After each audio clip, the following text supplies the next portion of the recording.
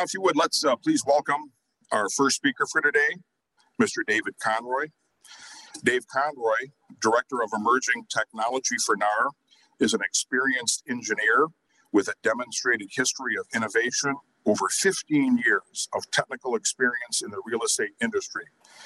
Dave possesses a strong experience with blockchain and distributed ledger technologies, prototyping, software design, management, and networking. Please help me in welcoming Mr. David Conroy.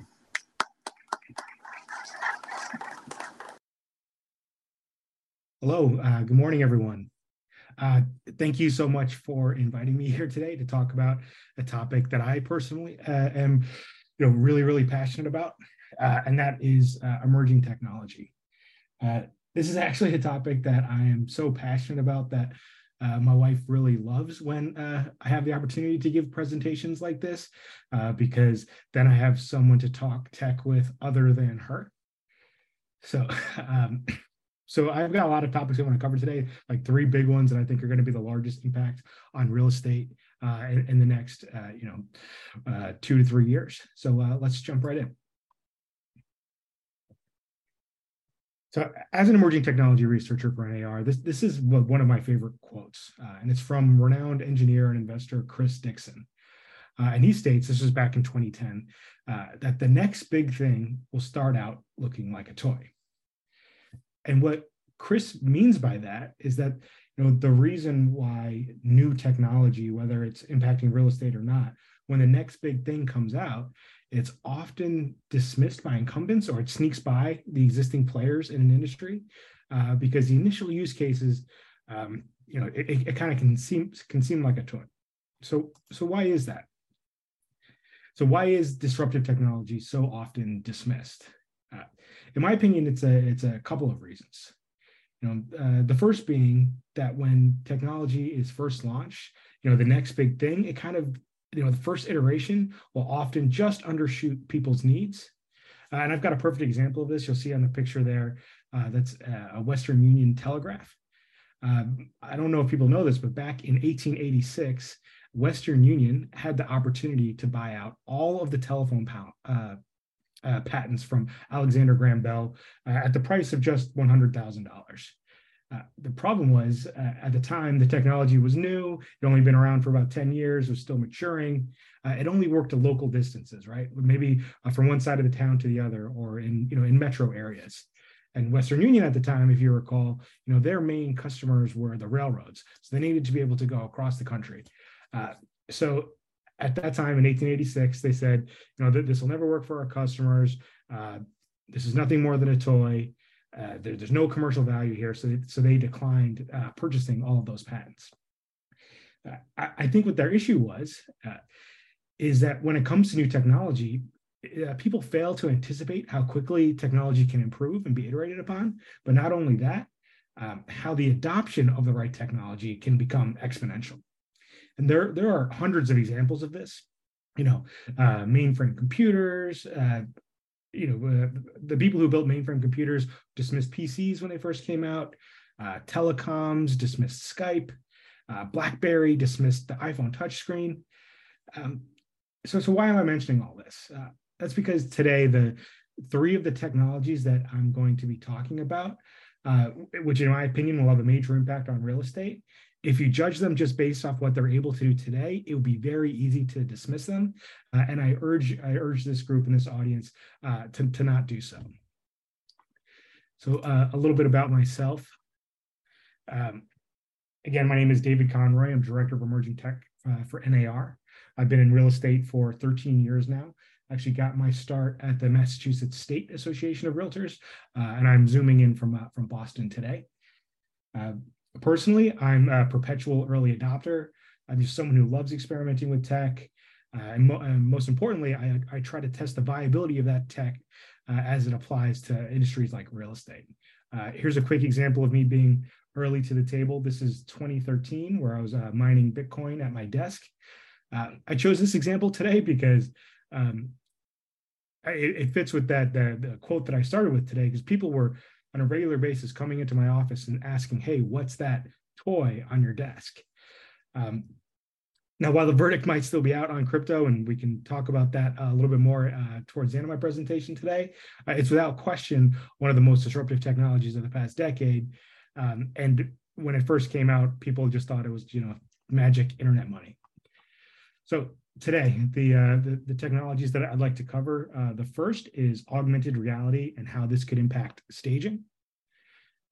I'll then talk about generative AI, which is a new area that I'm covering that'll have a drastic impact on listing photos and renovation previews.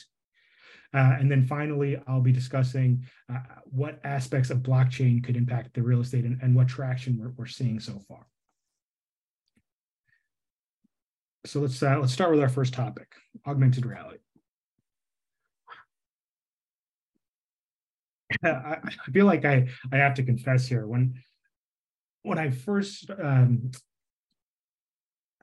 introduced to the concept of augmented and virtual reality as a child of like the 80s and 90s, and I feel like augmented reality and virtual reality has been something that has been promised to me for my entire life, but it's never really materialized in a way that it was advertised.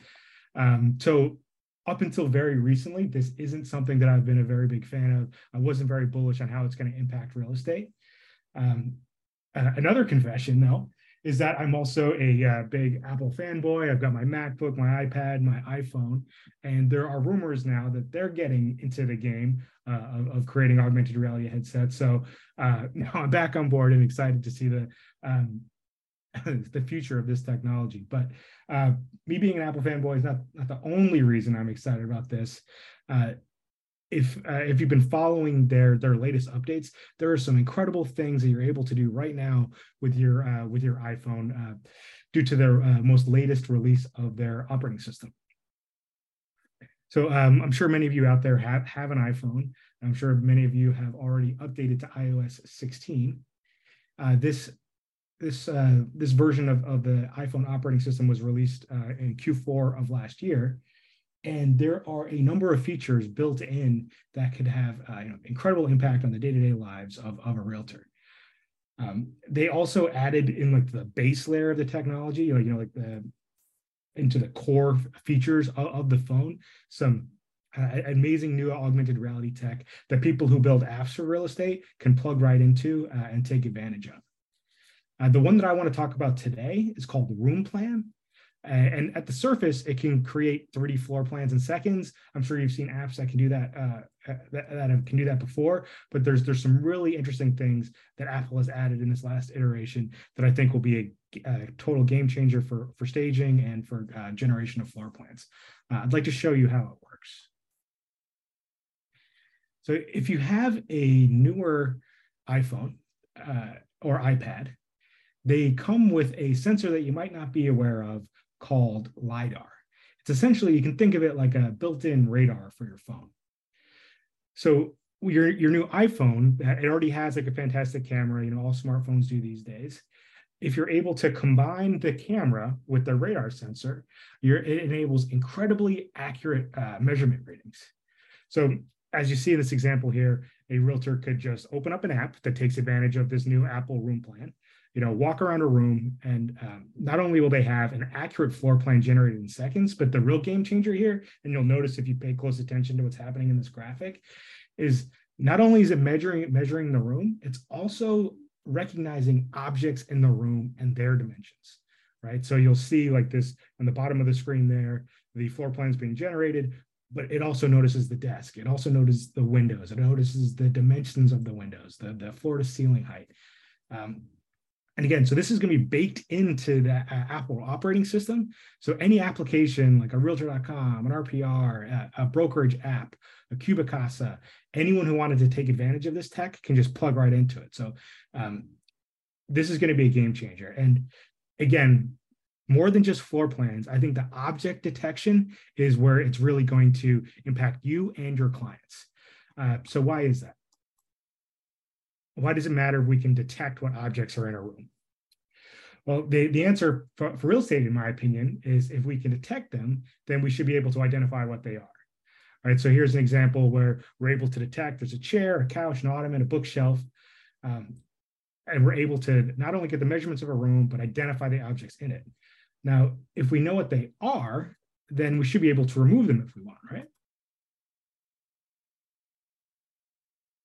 Kind of a virtual decluttering of spaces. And remember, I was talking about that LiDAR, that radar sensor before. If we can identify them, remove them, and we are aware of the dimensions of the rooms, it's going to really it's going to offer major enhancements to virtual staging. It's going to be virtual staging on steroids. So now that you know the dimensions of a room, you could easily know what furniture fits in there and look at in real time, what different furniture sets could look like. Your clients could even, there will be a day soon where they'll be able to see what their existing furniture would look like in this new home that they're thinking about buying, even if that home is already furnished. The real kicker here and why this is a game changer is this could all be done in real time while touring a home. So remember that office I showed you at the start when I was just showing you how it worked? Now that we've detected the size of the room, the objects in the room, we can kind of like zero it out, almost hit like a reset button. Right? I'm sure there's times where you've been giving home tours where, maybe the unit of the home was being rented out or wasn't being taken proper care of or wasn't staged to show. Now, someone like me who would have trouble picturing what it could look like at its full potential could be done, using kind of built-in features to Apple, right? And yeah, I'm just totally blown away that this can be done in real time. So from here, I'd see the next iterations being like, oh, well, what would it look like with a different paint color? What would it look like different floorings, different artwork? The iPhones are already critical to your business. And I know that like when I first started with augmented virtual reality and I had the picture of that headset, that it could look like a toy. Again, don't dismiss this tech because just because it looks like a toy, I think it'll have a major impact on your business going forward. And companies like Apple are making it easier and easier. But it's not just Apple who's working on this. Meta, formerly Facebook, they've committed $10 billion to research this augmented and metaverse technology every single year for the next 10 years. So perhaps that that dream I had, when I was 10 years old of virtual reality being the next big thing, that it might actually come true now because there is big business opportunities here, and we have some of the largest companies in the world focusing the majority of their R&D budgets towards this exact technology. And real estate is just a perfect playground for these tools to gain adoption, and could just be useful to you and your clients. So while I know I joked about, will virtual and augmented reality, ever become true? Will that future ever be realized? I'm happy to say that I don't need to make those type of jokes with the next technology that I'm going to be talking about today, which is generative AI. There will be no 30-year wait for this technology. Even though it's only a year old, I've already started to see potential impacts for real estate. So has anyone here heard of generative AI? Again, as an emerging technologist, it's my job to be looking 5 to 10 years out. So that's how I first started hearing about this technology, early 2022. But it's absolutely exploded over the past year. You might have heard of terms like Stable Diffusion or ChatGPT. It's essentially, these artificial intelligence. This artificial intelligence software is now really starting to take shape, and it's leaving the research labs, it's leaving the universities, and now it's like, okay, this powerful technology can actually be applied to industries like real estate. So I'm going to talk about 2 types of generative AI today. The first one being the type of generative AI that you could use to alter images, and then I'll briefly talk about ChatGPT. That technology is only about a month old, but the implications for real estate are so massive that if, I wouldn't feel right giving a talk about generative AI and not mentioning it. But first, I'd like to talk about the impacts of what it could mean for your listing photos. So generative AI sounds like kind of a generic term. really what it does at its most basic and most popular form is it allows people to create stunning artwork, indistinguishable from what could be created by a human artist or a designer. It's an absolutely mind-blowing piece of technology. Google's working on it. There's a large company called OpenAI that Microsoft just invested in at a $30 billion valuation. This company's like a year old. It's already worth $30 billion. And I don't want to get too dystopian here, but with the recent advancements of this technology, you may never be able to believe what you see online again. What's that old quote? I think it's Edgar Allan Poe, actually. Believe none of what you hear and only half of what you see. Well, even if you only believe half of what you see on the internet today, with the advancements of this tech, you probably won't be believing that either.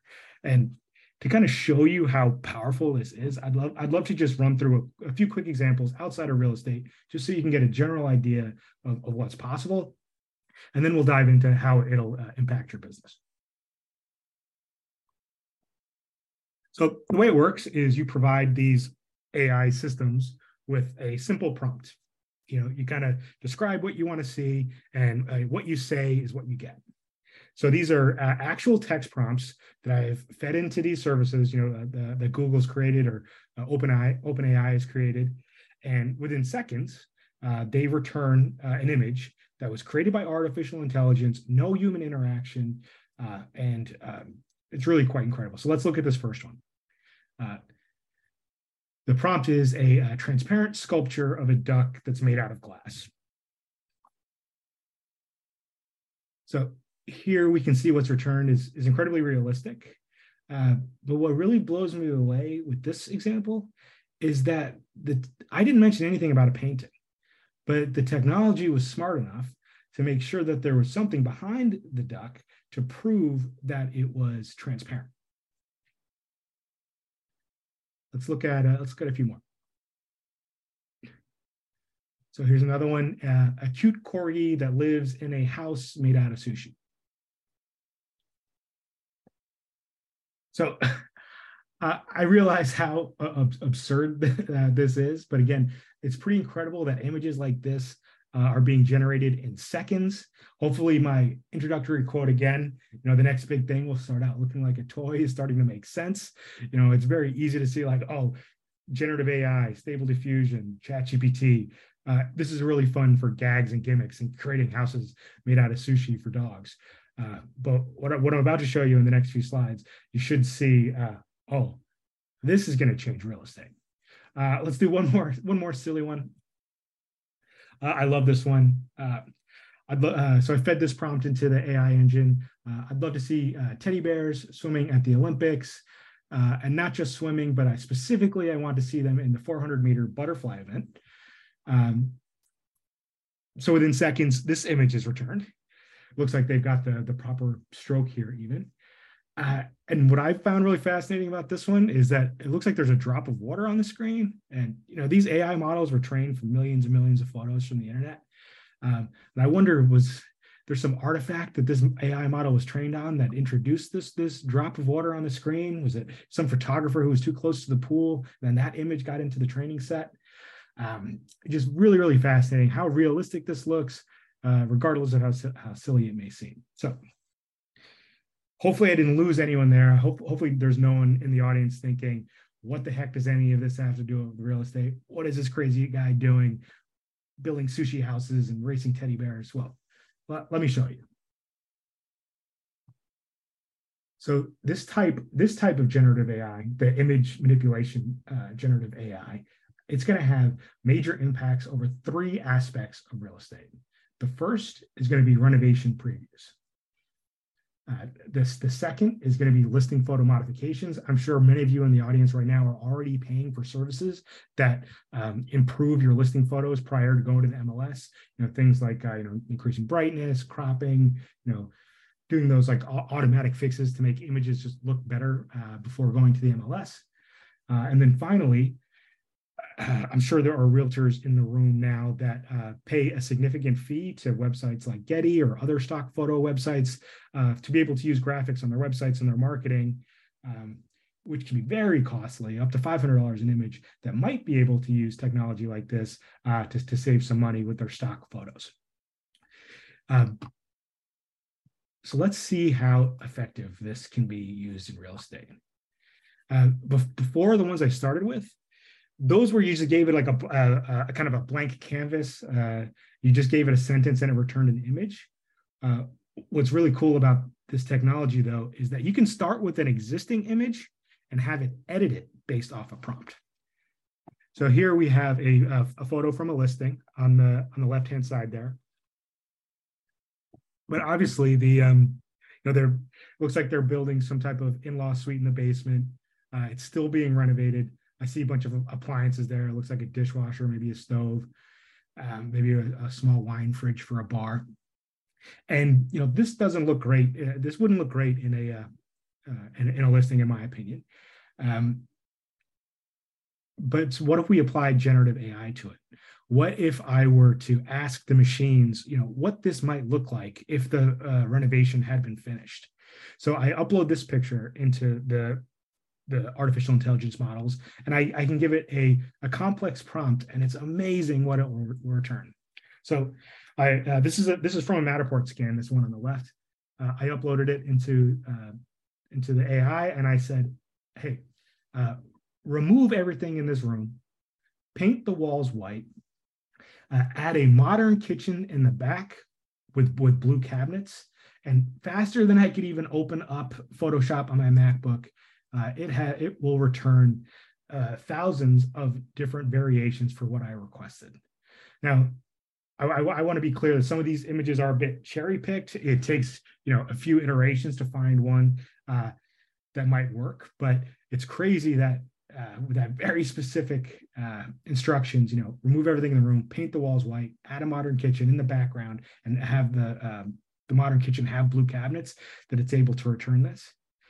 Now, I'm not saying I'm not saying you should ever use photos modified this heavily in the listing, but if you had a client like me who's not very good at picturing how things might look, being able to just generate thousands of different ways this in-law suite could look without needing a contractor, without needing Photoshop, it's going to change how people think of renovation previews.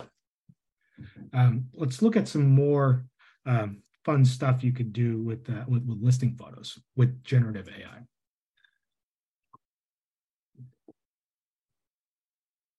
So here's another listing photo. This is a beautiful Cape home. It's got a nice big backyard. Looks like they got some area for entertaining in the back. But imagine you sent your photographer out, and then the seller was, and you're talking to your seller, and you said, "Hey, maybe we remove the sand pit. Maybe it narrows the audience of people who would be interested in this home. If we have the sand pit there, let's just get rid of it."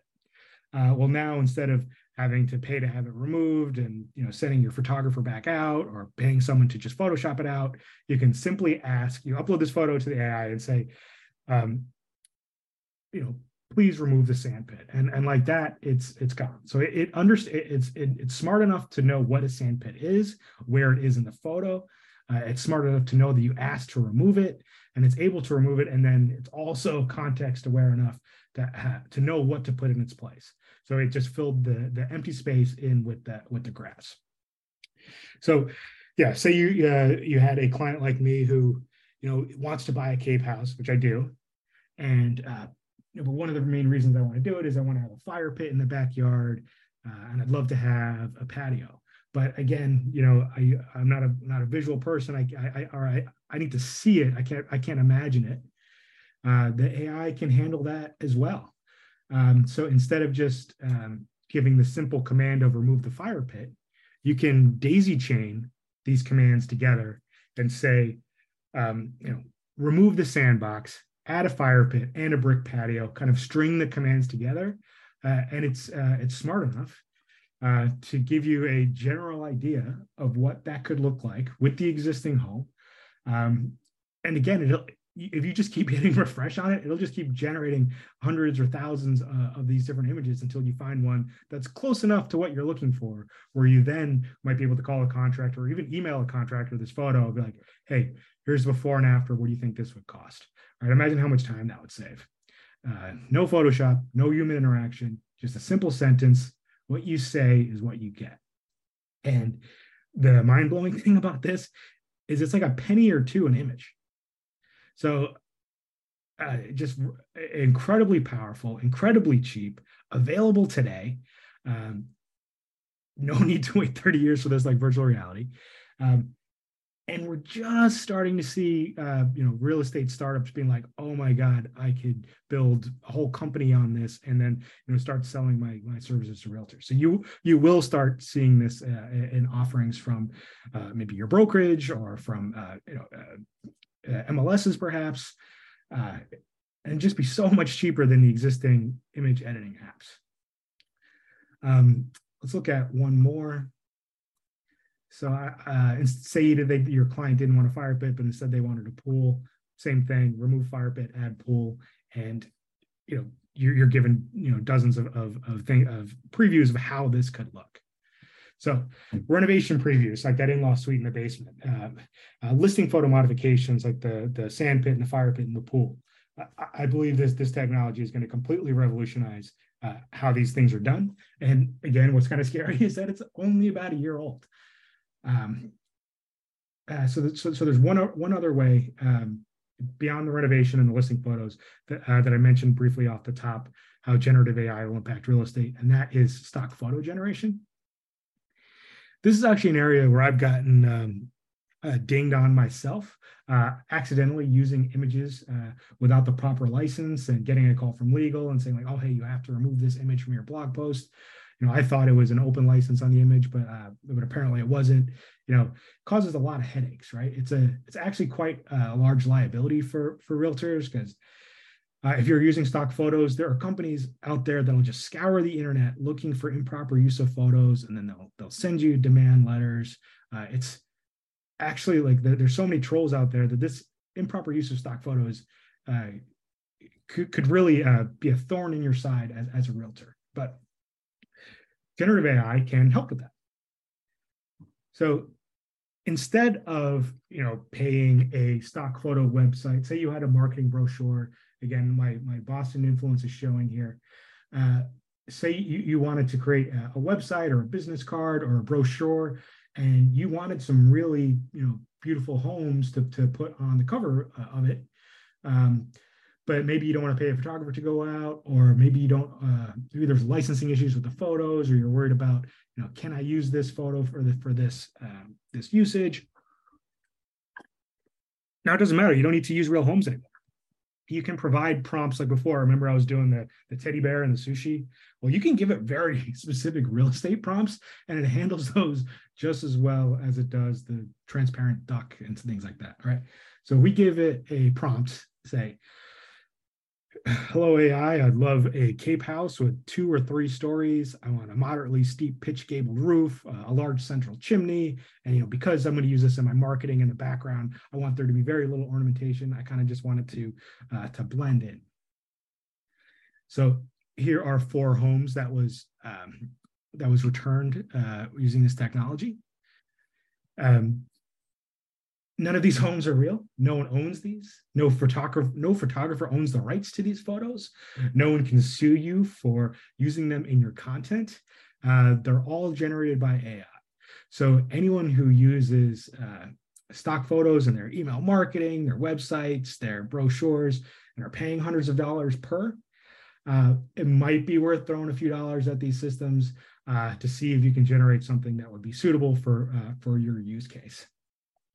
So renovation previews, listing photo modifications, and stock photos. This is only a year old, and those are 3 ways, just the image modifications side of generative AI that will impact real estate. But there are others as well. If you're heavy on LinkedIn like I am, or social media, you've probably heard this term over the past few weeks. This actually only came out about 6 weeks ago, and that is ChatGPT. So we're kind of shifting gears here from the image manipulation side of AI to this new tool that just happens to be created by the same companies. And I just couldn't talk about generative AI without mentioning this tech because it's absolutely everywhere today. So while generative AI can be very useful for editing images, this new ChatGPT is designed specifically for conversational engagements. So when I talk about conversational engagements, I'm not talking about those silly chatbots you see on websites that are just like decision trees where you can tell there's just there's no real intelligence behind it. They're a hassle to use. Whenever I'm using them, I'm like, oh, just connect me to a live operator. I really hate that customer service is kind of being replaced by these stupid widgets on websites. I feel like it's been a real decline in service on the internet due to what we traditionally know as chatbots. But what's crazy about this is that in just a matter of weeks, it seems, the examples that have come out, it's like they've replicated human level intelligence in the chatbots. So it's gone from, if X then Y, or if A then B in the responses. It is now nearly at the level where it's indistinguishable from having an interaction with an actual human. And the reason why I felt like I had to mention this today is just how explosive the usages have been. In the first 5 days, this technology was accessed by over 1 million people. That took Netflix 4 years to do. That took Facebook the better part of a year. I think it was 10 months before Facebook had 1 million users. ChatGPT had 1 million users in 5 days. Looks like we have a poll here. Okay. I'll give you a second to answer the poll.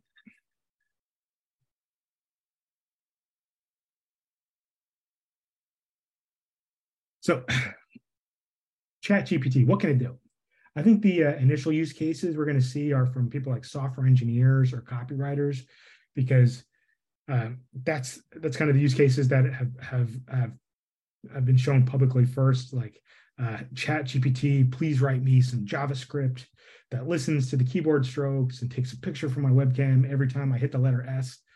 And you give that request, and within seconds, it'll give you fully documented code that works, including all the test cases. And all of a sudden, your job as a software engineer has gotten a lot easier. Also, copywriters, say you wanted to write an article about why your town is the best one to live in. You can ask the ChatGPT, hey, write me act like a real, you can actually say this, act like a realtor and tell me why people should move into Lansingburg in 3 paragraphs and add a joke. And it will write a blog post for you that is passable for, most people wouldn't even be able to detect it wasn't written by a human. And then you can just personalize it for your own. Again, even though this is only a few weeks old, the companies are already starting to build services on this. There's a fun one out there that's called Do Not Pay, which uses ChatGPT to negotiate contracts with Xfinity and Comcast. I don't know if you've called one of those lines recently to try to lower your bill, but it can take quite a while. It can be frustrating. Now you just kind of use the technology against them. You use chatbots against them. And this company claims that they save an average of $100 per person when they have their chatbot negotiate with Xfinity's chatbot. It's kind of crazy. We've got AIs negotiating with AIs. It's pretty wild future if you think about it. So I think eventually this ChatGPT will be used in real estate. First couple use cases that I predict are home search. If people aren't really sure where they want to live, but they know the types of neighborhoods or features of the neighborhoods that they're looking for, you could ask ChatGPT and get a recommendation on where to live. That should be a little bit scary for a realtor. Scheduling home showings, that's anything that's kind of like customer service level tasks that can be easily handled by, say, an admin. I believe some of those entry level customer service tasks will get eaten up by this technology. Things like lead scoring, lead qualification, being able to tell if an internet lead that you got from a portal is actually willing to buy, kind of that like first contact scoring of leads and having it actually sound like it's coming from you, the realtor, using your voice and your tone. I think that part will be eaten up a little bit first. And This is a little dystopian, but just like I was talking about before, these chatbots are now negotiating with Comcast to lower bills. There's a chance in the future that these bots will be negotiating with you on properties. You might be receiving offers from chatbots in the future and having to present those offers to your buyers.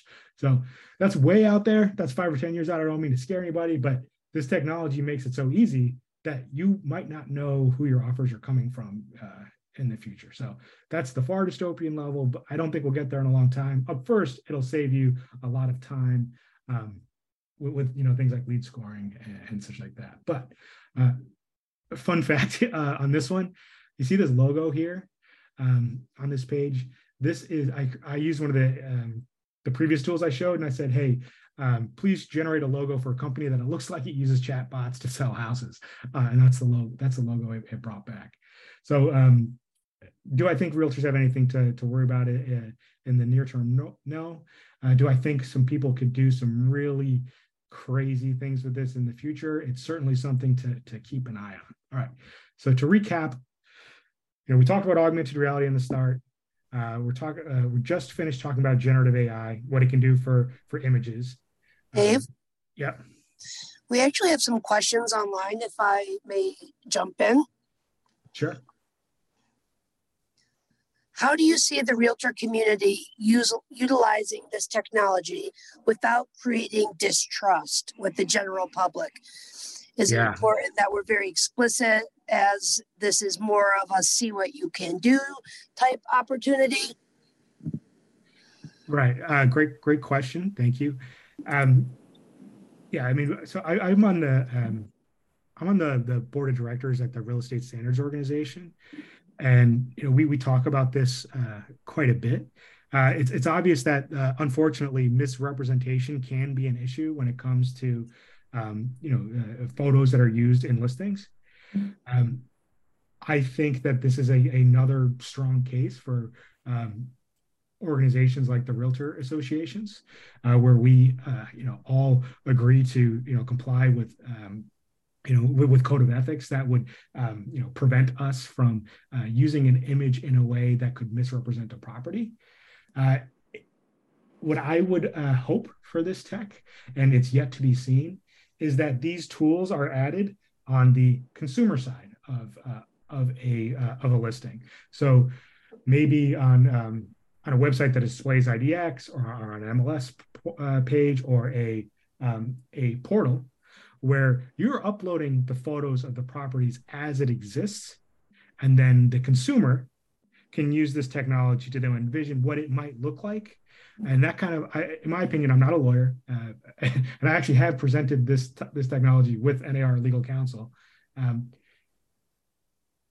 If the consumers are the one using this technology to tweak the images, I feel that kind of shifts some of the liability down to them, where they would have a hard time saying that you misrepresented a property because you gave them the original image and then they edited it after the fact.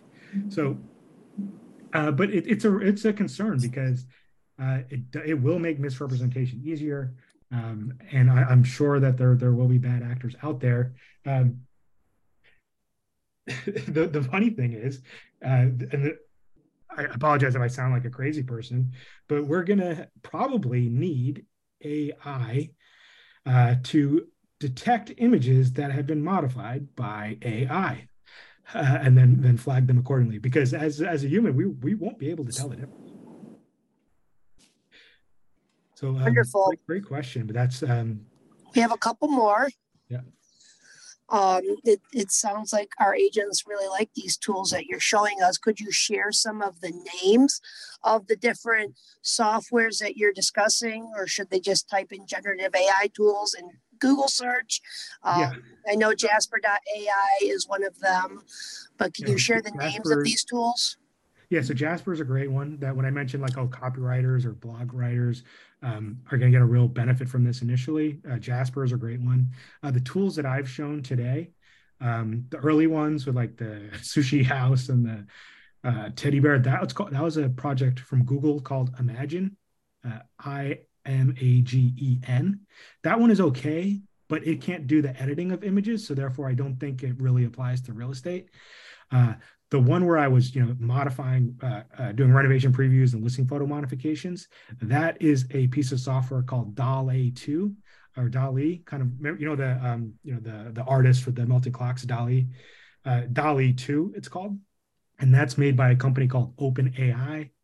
And OpenAI is the company that was just invested in by Microsoft last week, $10 million, $30 billion valuation. Now, OpenAI is also the company that built ChatGPT. So, some search terms I would use would be ChatGPT, OpenAI, Stable Diffusion, and DALL-E 2. And you can get access. These are all publicly available. You can get like 100 free images a month, and then if you want to do more, you can pay for it like that. Wonderful. And is there any indication in the metadata of a photo that indicates that it has been altered by AI? There isn't, but that, I just mentioned my my seat on the RESO board. That would be a certainly something that we could try to influence. We already have fields in the data dictionary that'll be coming out in the next few months that will at least flag in the MLS if an image has been modified, but that still relies on the person inputting the photo to select that. I love the idea of using metadata to automatically detect it. But again, that would assume a world that there's no bad actors and people would be willing to add that metadata.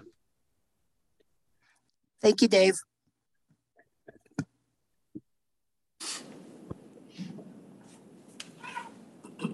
I see a question there. I also have an issue with overly enhanced images. It's something that bothers me quite a bit. And yeah, this technology makes it easier. When I first bought my first condo in 2009, I saw an amazing home. Photos online looked great. It looked like it was move-in ready. I showed up and the kitchen was missing a wall, like an exterior wall. The kitchen just opened up to the backyard, and there was no photo of that. So ever since then, I've always, I feel like it's hard to trust them, and this is going to make it even harder.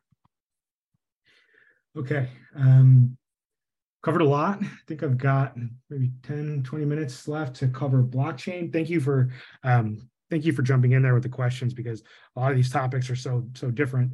I wouldn't want to move on to the next one without addressing those first. So blockchain, believe it or not, I've been talking about blockchain for about 10 years. I first got, as I showed in that picture at the start, I got into Bitcoin mining in 2013. There have been times where I thought this technology is just going to change the real estate industry overnight. I worked for NAR in 2015 when a lot of these newer blockchains came out. I quit my job and I moved to New York City to work on a blockchain and real estate startup because I thought this was just going to be so impactful that it will fundamentally change the industry. But ultimately, I was too early, and in hindsight, I was very, very naive. But it's this technology that doesn't seem to be going away. It seems to be coming in waves, like 4-year hype cycles. 2 years ago, it was NFTs, everything. And then, the past couple months, some scams are revealed with the FTX crash. And all of a sudden, the stigma is reattached to blockchain and people are like, oh, it'll never impact real estate again. But I do have some content on it that I'd like to share and I think is important for realtors to know about. And I've also kind of, having worked on this for 10 years, it's such a hard topic to explain, but I think I've got some analogies after presenting on it, no joke, probably 200 times, that should resonate with realtors, and how this technology is, I hate to say it, maybe trying to cannibalize real estate unsuccessfully, but I do believe that they're trying. So my premise is, my thought is that blockchains are attempting to speed run how real estate is owned, financed, and invested in. Now, there are probably a lot of people in the room there who aren't familiar with that term, speed running. So I'd like to just do a quick side story to explain what speed running is. So if you haven't heard of speedrunning, you probably have heard of these. This is the Nintendo Entertainment System. These were released in 1983, and again, this is kind of a tangent, but in 1989, I was born in Ireland, and I moved to the U.S. in 1989. I was 6 years old, and my parents had this brilliant plan to keep me from being homesick or missing my friends. They bought my brother and I one of these Nintendos as kind of conditions to the move, and it totally worked. We loved it. We were obsessed. We weren't upset at all about the move after that. So we would spend weeks playing this game. We had Mario Brothers, we had a few others, Tetris. But back then, these games, they didn't have hard drives. You couldn't save your games. You had 3 lives to beat Mario, and if you fell off the wrong cliff or you got burned by fire, you were done, back to square one. So beating these games, like beating Super Mario, beating Bowser or whoever's at the end, was a monumental task, especially for a kid. It took my brother and I months to beat, to finally get the skills to be able to beat Mario. And it took us hours and hours on the one time we were successful. So in the context of speedrunning, does anyone out there have any guesses? You can put it in the Q&A on what the world record is for beating Super Mario Brothers. Again, it took me and my brother months. The people out there in the world who refer to themselves as speedrunners, world record for beating this game is 4 minutes and 55 seconds. So you got to be thinking, how's that possible? There's 9 levels and six boards on each level. How can you do this in 4 minutes and 55 seconds? Well, the way these people do it is they learn the game and the systems inside and out, right? These people will take advantage of every shortcut, every warp zone, every loophole. They might even, break the rules. If there's a glitch in the game, that the programmers who made it didn't intend and it allows you to skip ahead faster, these speedrunners will do anything to get to the finish line as soon as possible. And when I think about blockchain, and this is a world I was and still am very deep into, when I think about how blockchain is going to impact real estate, to me, it really feels like we're just really trying to speed run everything, right? We're trying to get to the closing table by any means necessary, even if it means perhaps breaking some of the rules or cutting people out, or, we're just going to go for this and then, pay the fines later. It's really, really the wild, wild west. And these are just kind of the same tactics I see when blockchain is being applied to real estate, right? Taking advantage of every shortcut, taking advantage of glitches, loopholes, trying to get to the finish by any means necessary. So hopefully I haven't already bummed you out totally, but that's kind of how it feels as someone who's very familiar with this tech when I see a lot of the ways it's trying to be implemented. So we'll talk about 3 things. I'm going to go a little bit quick here. We're going to talk about cryptocurrency overall. Then we're going to talk about other things that blockchain can do besides crypto, and that's things like NFTs and how that could be used in real estate. And then finally, we know how important financing is as an aspect of real estate. So we'll talk about how blockchain could have an impact there. Again, this is a technology that I've explained to realtor audiences since 2015. And I used to get really technical about hashing and cryptography and timestamps and blocks and ledgers. And really none of that matters. Really, all you need to know about a blockchain is that it's a new way of thinking about how information can be stored. It's like a new type of database. The main differences are with a blockchain as a database, that any record that's added to it is append only, and that any information that's on a blockchain should be easily auditable by anyone involved.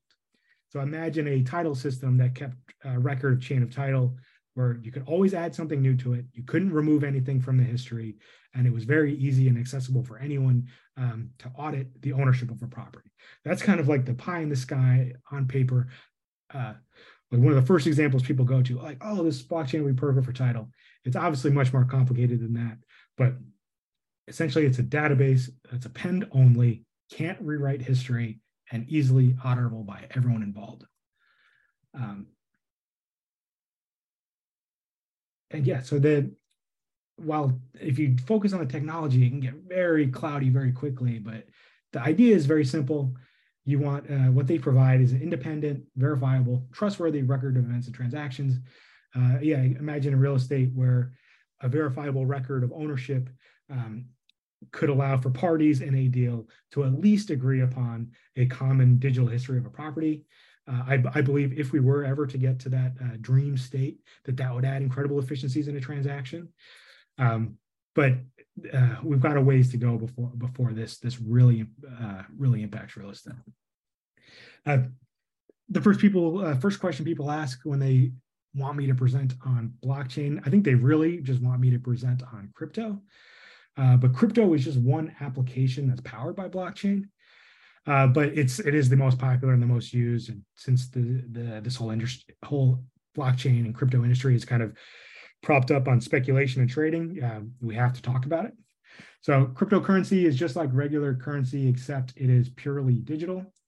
It can be used pseudo-anonymously like cash on the internet. But the main difference is that they don't rely on central parties like banks or PayPal or Venmo. They are instead transacted directly peer-to-peer. For the most part, they're cheap and free to use, easy to use. The settlement time when you're doing a crypto transaction is usually about 30 seconds. There is an absurd number of digital currencies out there. By my last count, there's 22,000 different cryptocurrencies. The market cap combined of all of those cryptocurrencies is about $1 trillion. There are over 500 places on the internet where you can go to purchase these. But a not so fun fact is that since 2004, 91% of cryptocurrencies are dead. So these things are highly volatile. They can be created by anybody. They can be pumped up, and it's very buyer beware when it comes to this stuff. But luckily, blockchain can be used for more than just cryptocurrency, right? Which brings me to the real estate use cases. So everyone in this group understands how verifiable ownership is a critical part of any transaction. And like we said, there's title industry, billion-dollar industry that has been built to focus kind of just on that one aspect, the verifiable ownership and ensuring that.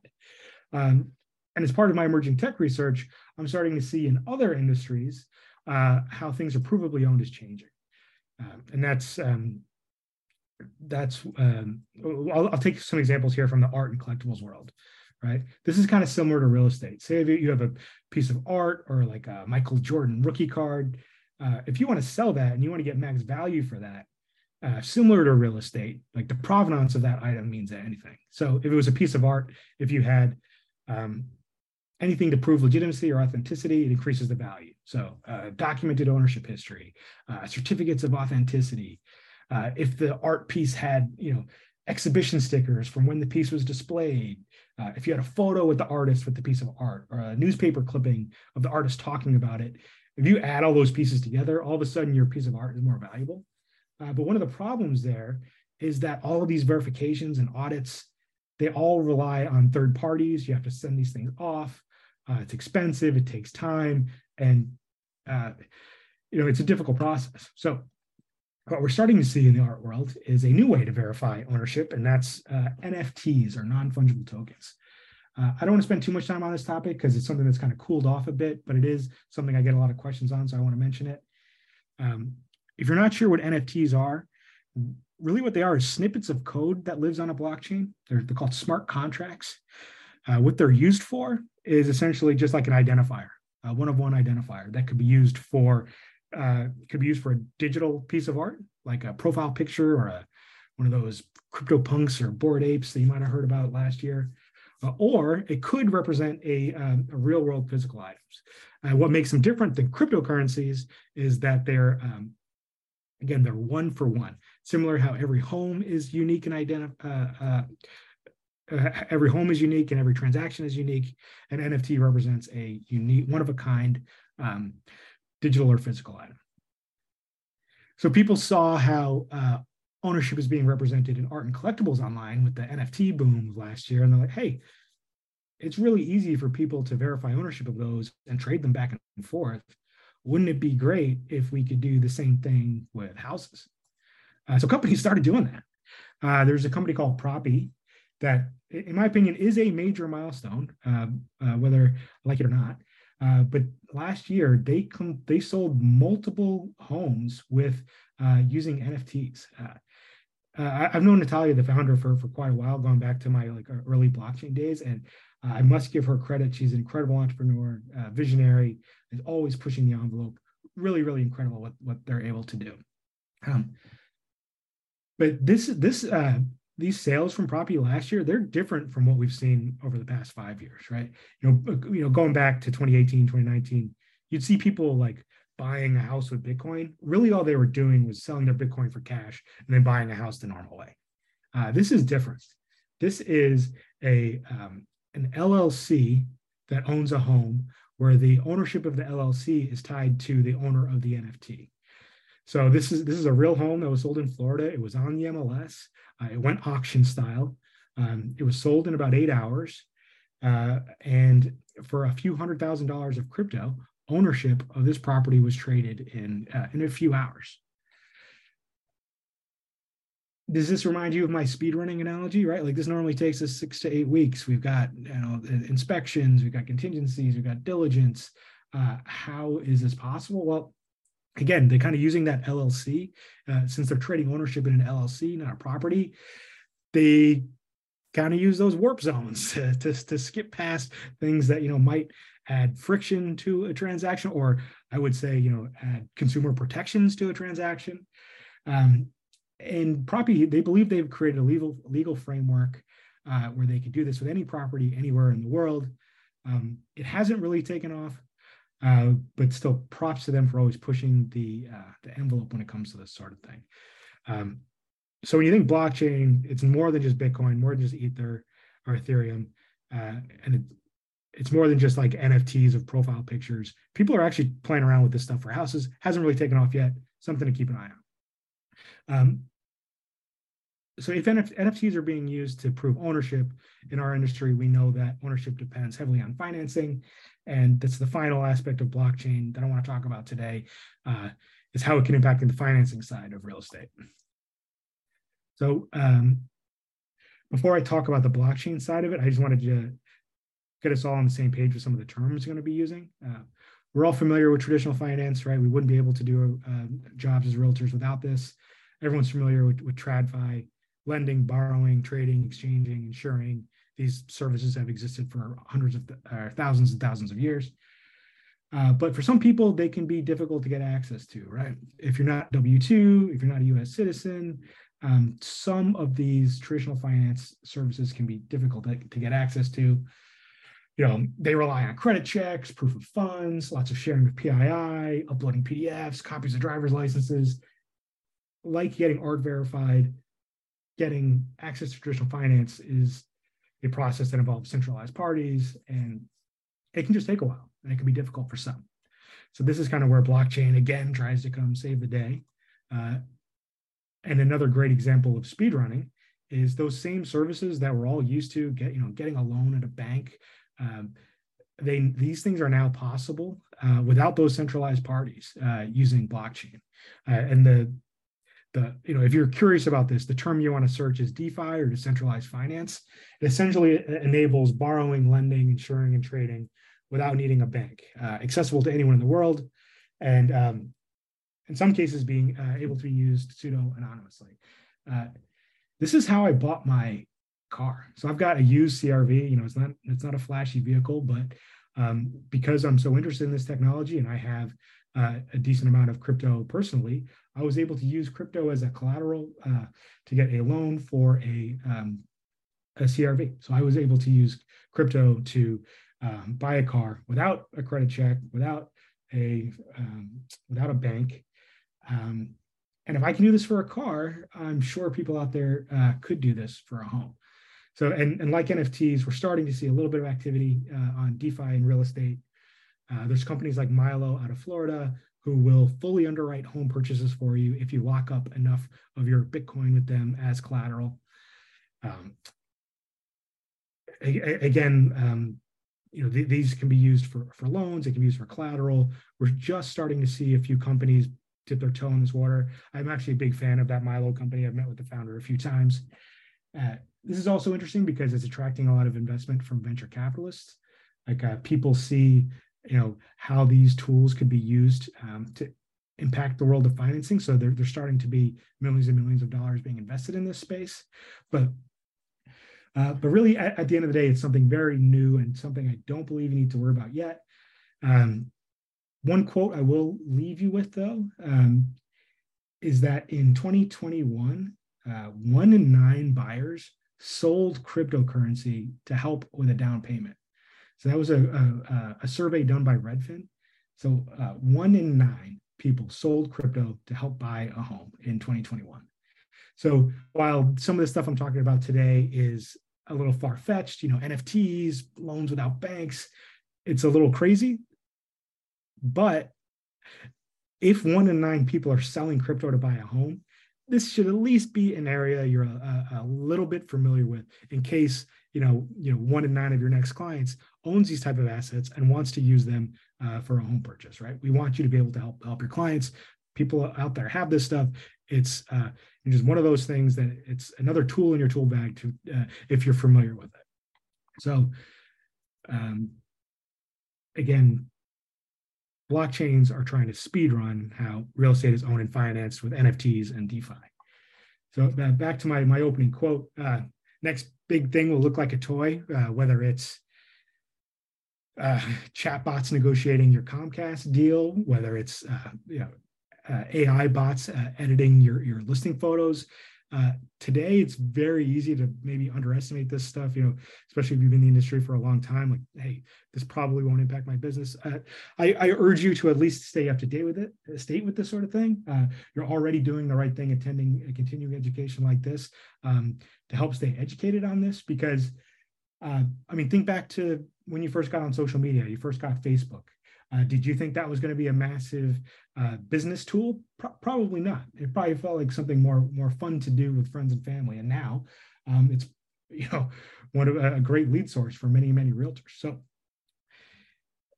again, it's my job. NAR compensates me for looking 5 or 10 years out. Hopefully, I didn't lose anybody looking too far out. Because again, these things that look like toys today can have a major impact on your business. And if this technology interests you, I'd love to continue the conversation. You can find me at dave.realestate. That will connect you to my LinkedIn. And as you can tell for the past hour, I really do love this stuff. So I could talk all day. I've probably talked too long already. So with that, I'll leave it up to questions and make sure I leave time for our next speaker.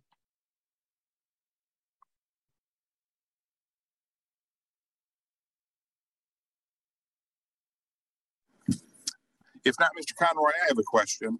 Do you see any potential problems with personal copyright ownership issues regarding AI-generated photos that are used in a listing for realtors?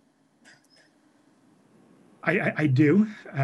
Right now, it's and I this is one of those times I really wish I had our legal counsel on the call with me, but right now there's just this is yet to be played out, right? Before when I was talking about stock photo generation and spending pennies instead of $500 each, guess who has a massive lawsuit against the companies who built these tools? Getty Images. So right now, as it's currently stated, these images are not copyrightable, therefore they can be used, but that will be challenged in court, and that could change. But right now, it's artwork and words and any content that's generated by AI is not copyrightable. But I think the real gripe that those companies have is that these models were trained off the copyrighted content, and then I think they've got a case there. Very good. Thank you for that answer. Any other questions from anybody? Yeah, there are a couple online. You mentioned that 1 in 9 buyers sold crypto to help fund a down payment. Do you have any data on age group? Is that a certain generation doing that? Or those are Gen Ys? Or did the study not have generational information? That was 1 in 9 of all buyers. I'm not sure what the breakdown by age is, but if you just search like Redfin crypto 1 in 9 down payment, their survey will come up. It might have even been 1 in 8. Do you have any advice for talking to buyers and sellers to help them overcome the stigma of crypto being a scam? That's a tough one because there are so many scam projects in crypto that you have to be careful. Like I'd say 95% of blockchain and crypto is a scam. The other 5% is, some of the most beautiful technology ever created, but it's just going to take time. I mean, in 2013, Bitcoin was best known for like buying drugs online and murder for hire. So it's come a long way since then. Like people are using it to buy homes, but if this continues to be a world without any regulation or consumer protection, and there continues to be these massive public crashes like the FTX stuff we saw at the end of last year, the industry won't be able to shake that stigma for quite a while, in my opinion. It'll probably be decades.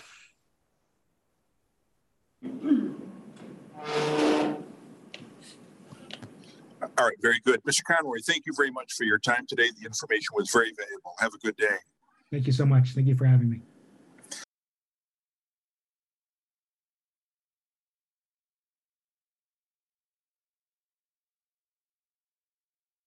Our final speaker for this morning is Dr. Jessica Lautz. Dr. Jessica Lautz is Deputy Chief Economist and Vice President of Research at the National Association of Realtors. The core of her research focuses on analyzing trends for both NAR members and housing consumers. Through management of surveys, focus groups, and data analysis, she presents new and innovative ways to showcase results. Dr. Lautz discusses research findings in major media outlets and international presentations. In 2022, Dr. Lautz was named a RSI Media Newsmaker and in the influencer category. Good morning, Dr. Lautz, and welcome. The floor is yours. Hi, good morning. How are you all? It's good to join via Zoom this morning. I know that I think we're all a little tired of Zoom, but it has allowed me actually to already visit our realtor friends in Maryland this morning. I'm coming to visit you, and then I'm going to join folks in Oregon when it's still morning for them, but afternoon for me. So I'm really excited that I can share all of this great information. And my worst nightmare, honestly, as a researcher, is for the research just to sit on the shelf. So it's great to be able to share this info. I think you have a printout of the slides, but those of you who are joining via Zoom as well, we will make sure that you can get a copy of this PDF so you don't have to write down so many copious notes, although you, of course, are welcome to do that as well. Let me jump in. We are obviously in a very different real estate market today than we have been 6 months ago or a year ago. In just reflection of where we were a year ago, if we can remember that, in the real estate market, we had the lowest inventory we actually had ever reported before. In January, we tend to have very low housing inventory. It's not common for someone to say, you know what, I want to pop my home on the market, right down in the middle of holidays where we're all celebrating New Year. But we do know that many people starting in the spring market obviously are ready to sell. And so when we look at that on a cyclical basis, it is quite common, but just never this low of inventory. When we look at the market today, we have slightly more inventory, but many markets in the country have less inventory today than they certainly did before the pandemic. Looking at the marketplace, we know that that is really driven a lot of home price increases that we are continuing to see. Typically, when interest rates go up, home prices stabilize, and we are starting to see that stabilization instead of that 25, or in some areas of the country, 45% per increases on a year-over-year basis. We are starting to see that slow into single digits, and that's definitely a good thing for consumers out there today who are trying to enter into the real estate market. I want to give you just how consumers are dealing with this. When we think about the rise in rates as well, we know that that has added on. If we compare that to 1 year ago today, looking at rates at 3.4%, now at 6.3, we know that that jump has translated into a typical home buyer paying $700 more for a mortgage in just 1 year. So when they're thinking about $700 more per month for that mortgage, that could be quite difficult to fathom. Really being able to pay for that. And so we know a lot of consumers have dropped out of the market just because they can't afford it. When we look at this, what we can see is that days on market as a result has ticked up some. We were at an all-time low of just 14 days on market for 2 straight months, and now we're up to 24 days on market. What's important to note is that this is still actually relatively low. So if we look at this historically and we back this out to 2011, what we can see is that typical days on market were actually 96 days. So a very long period of time, a very different conversation to have with a seller to set that expectation that your home could very well be on the market as a median. It could be on the market for 3 months in comparison to today, where the vast majority of homes are moving under a month. So we know that still quick pace in the marketplace, just not the same pace as perhaps 6 months ago. So when talking to sellers, that can be quite the difficult conversation to have and set that expectation that this is not the same market that the seller down the street may have had. We also know the number of offers for every home that's listed has ticked down, and it was at an all-time high in March of this year, or March of 2020 rather, of 5.5 offers for every home that's listed. Now it's at 2.3. So we're right in line. You can see before the pandemic, before that anomaly, before a lot of people were pushed into the marketplace, we can see that that's actually quite in line with what we have seen historically. 2.4, 2.5, 2.3, all of those right around that median of what we have seen historically for number of offers for every home that's listed. So a much healthier marketplace today. But unfortunately, that rise in rates pushing a lot of consumers out of the marketplace unless they can afford to purchase that home today. We also know, something that happened during the pandemic that I think is quite unusual is this wave in contingencies. Now, we do not have hard data on this before the pandemic started. So I have to say that this is, just in the last couple of years, looking at this data, I don't know what the normal is. And we only started collecting this because realtors reached out to us and said, we are seeing this and we need data. Is this happening in every market? And in fact, it was. We saw the height of the market that about a third of consumers, just under a third, were waiving that inspection and waiving the appraisal contingency. Now we see that has ticked down, but we still see that 16% of the market is waiving the appraisal, 22% of the market waiving the inspection. It may be very possible that a consumer is really seeking a home so desperately, and they're making so many concessions on that home that they're willing to waive these. But also, once they're in that home, they know that they have to remodel that property. They're aware of that. They're aware of problems that property may have, and that's their intention anyway. Because of the lack of inventory, they may be willing to do that. We also know that 16% of consumers who are waiving the appraisal contingency. This is pretty unusual, but we do still see that a quarter of the market is paying all cash. They don't need that appraisal contingency within that transaction to make that transaction go forwards. Right. So jumping in here as well, one of the other trends that we had seen when we had the lowest inventory that we ever had recorded this last January, a year ago, we saw a massive amount of consumers come into the market and say, I'm not actually buying a primary residence. I'm buying an investment property or a vacation property. So perhaps flipping that property, understanding that they could have very quick equity gains in that property as home prices rose so dramatically. They also may be looking at a vacation property. Perhaps it's a cabin, perhaps it's a nice property that they'll go to a couple times a year, but then on the side, they're also going to rent that property out. So it's not a strict definition of what a vacation property is or an investment property because they're using that property for a dual purpose. When we look at this today, we're down to 14%. That's right in the norms. You can see there's a lot of volatility on this data on a monthly basis, but we do see that 22% is outside of that norm. It's much higher during that time period because of that lack of inventory. Really, if you post that there's a lack of inventory of everything, investors are going to come in. Whether that's Beanie Babies, t-shirts, or homes, investors will find a way to jump into that marketplace. So now we do see that right in line with what we have seen historically. And that's a better scenario for potentially those first-time home buyers out there. We're still seeing them quite low today, but moving forward, perhaps we see an opportunity for high income first-time home buyers to move into the market who can pay for those slightly higher rates than what we were seeing a year ago.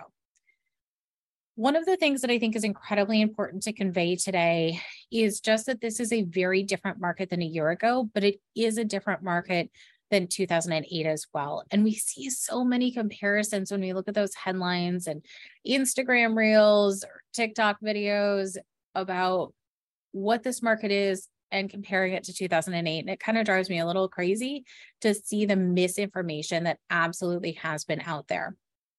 When we look at this, what we can see is that back in 2008, in March of 2009, it was actually March of 2009, we had half of realtors, 49% of realtors were working with a distressed client at that time period. They had a foreclosure or a short sale. They did not have equity in their home and they needed to let go of that property.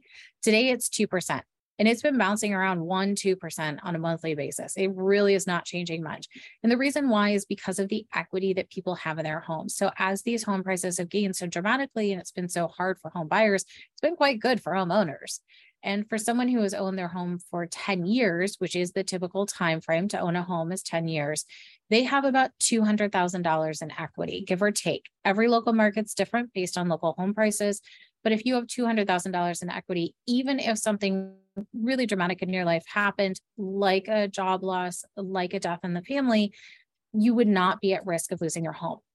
I think it's really important to convey the facts to people when they talk about the housing market and should we see these foreclosures come into the market? Well, the answer is no.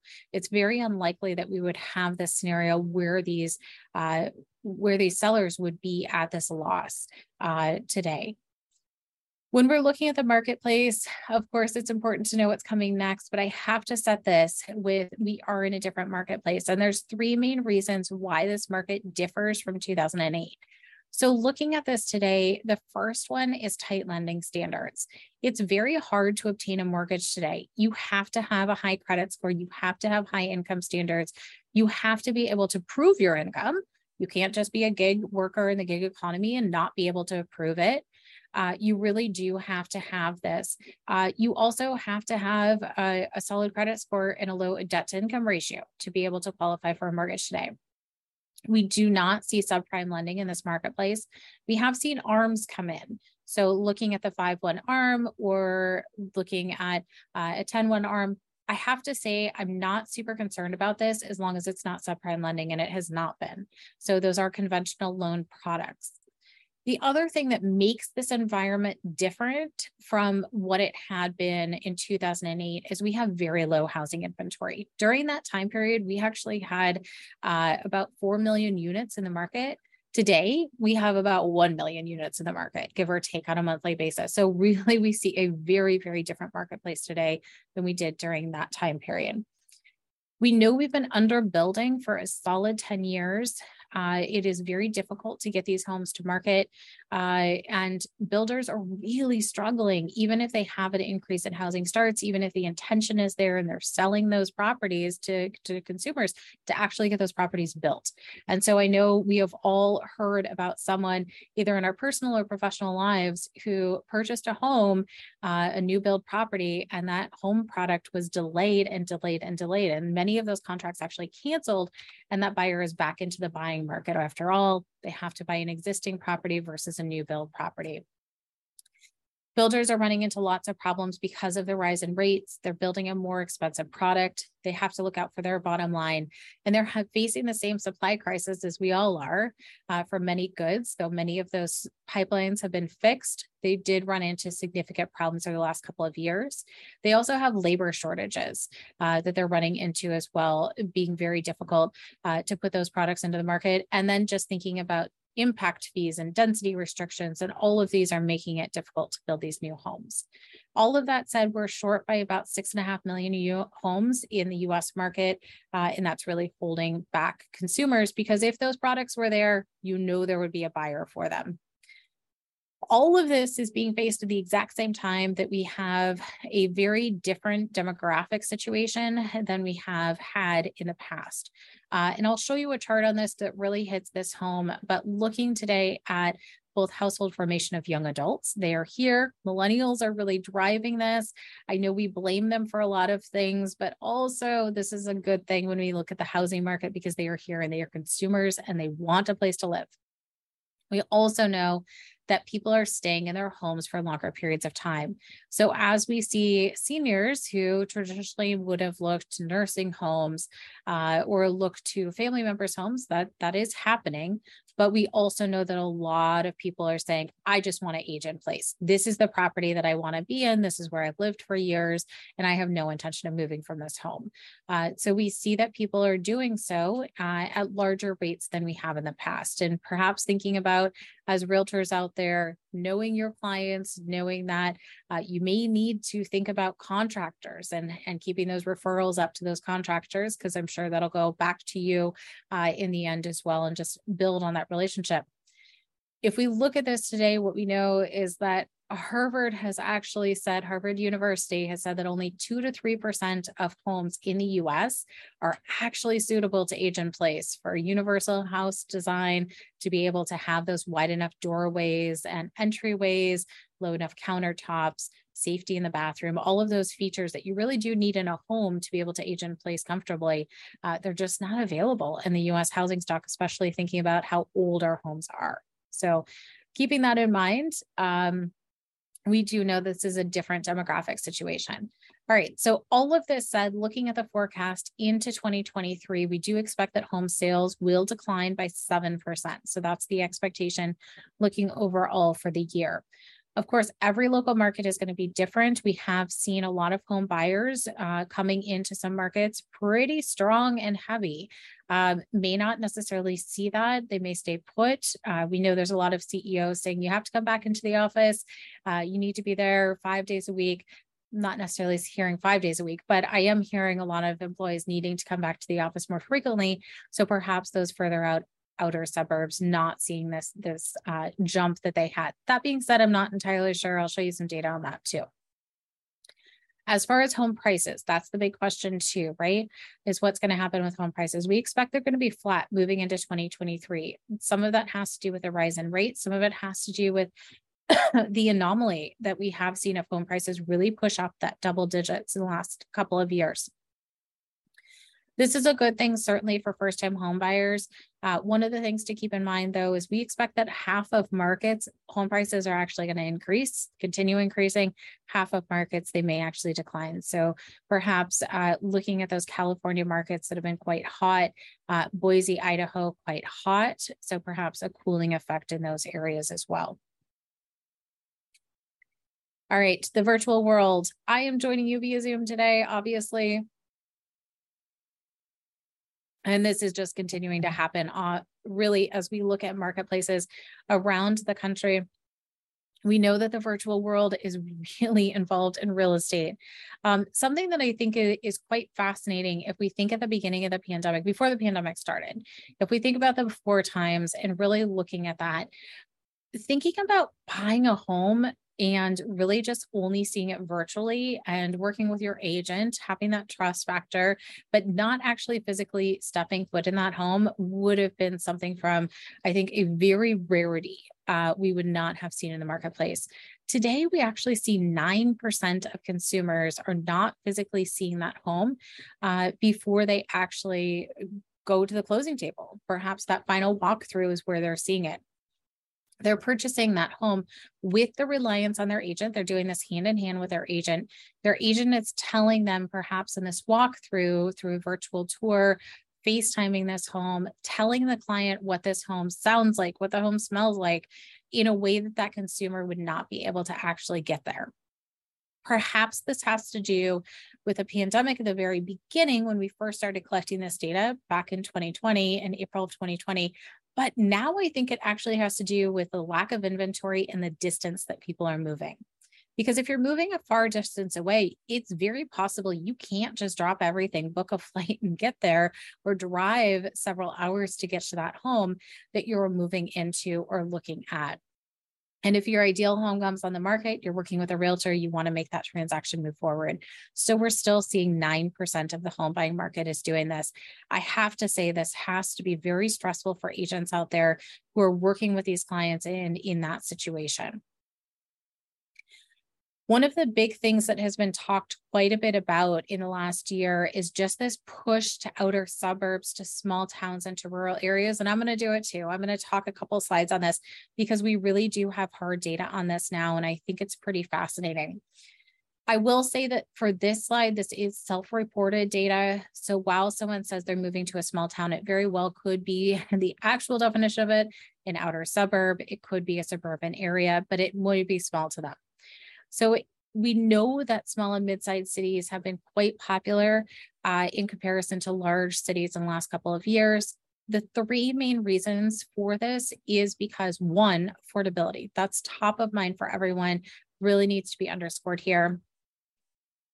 The other factor too is that we also know that people are moving because of remote work trends. I've touched on that, but that really is a big driver. We still see that a third of home buyers are looking for someplace that actually does have a home office. And so that is very important for them as well.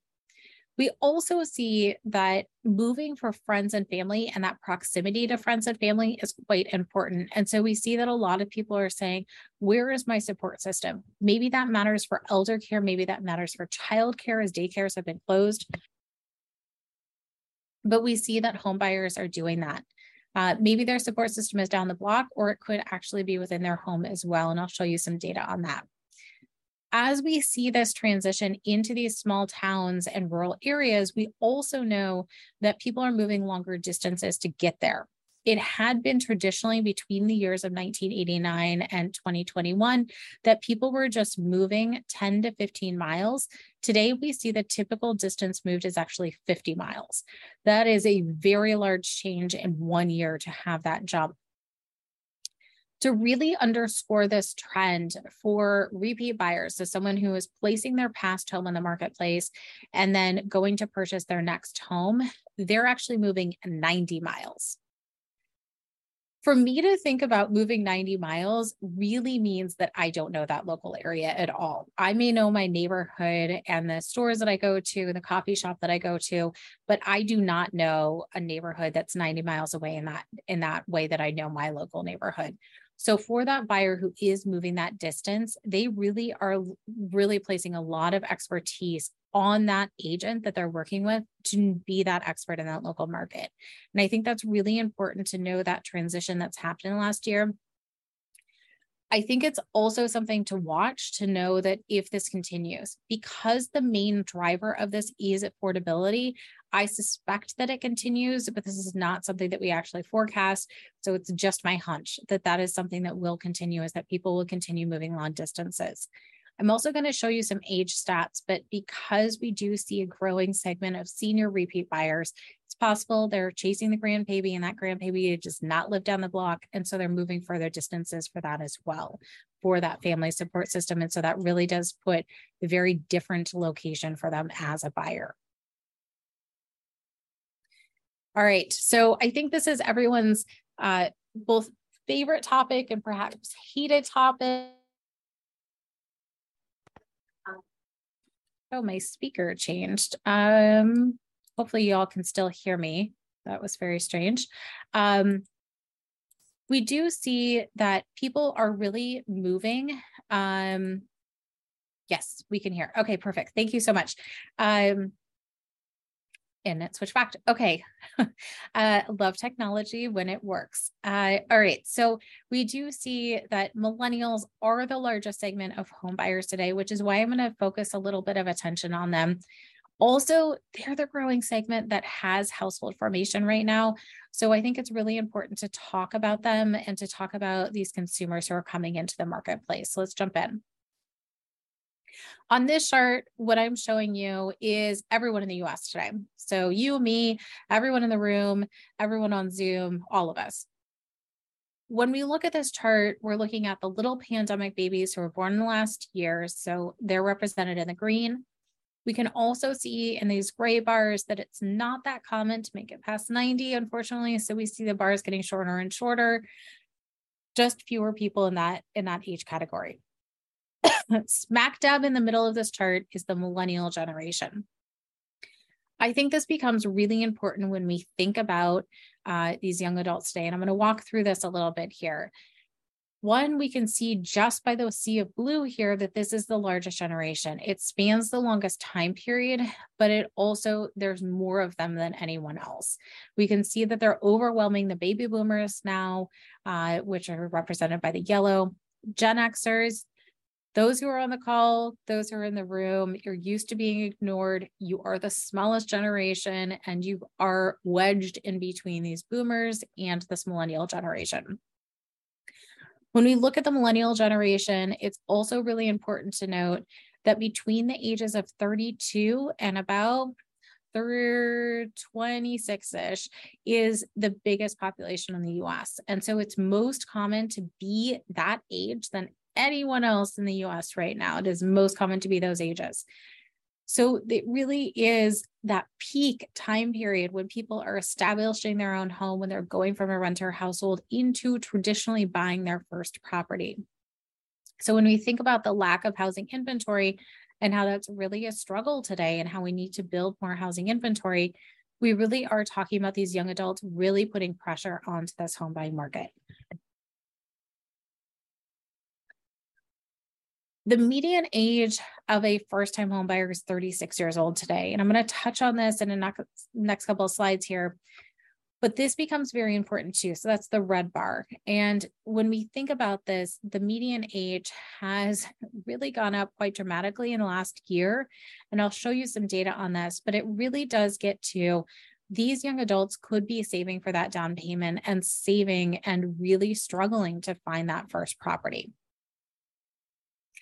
When we look at first-time homebuyers overall, we can actually see that share has dropped. It's now at 26%. It's the lowest share we've ever recorded at NAR. It had been 40% of the marketplace. When we look at the 50% mark, that's actually when we had a first-time homebuyer tax credit.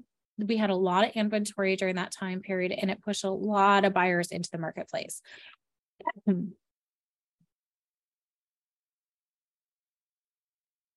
Sorry, two back to back, and then I lose my voice. So we're going to keep going through, and I have plenty of liquids on my desk, so we are all good to go.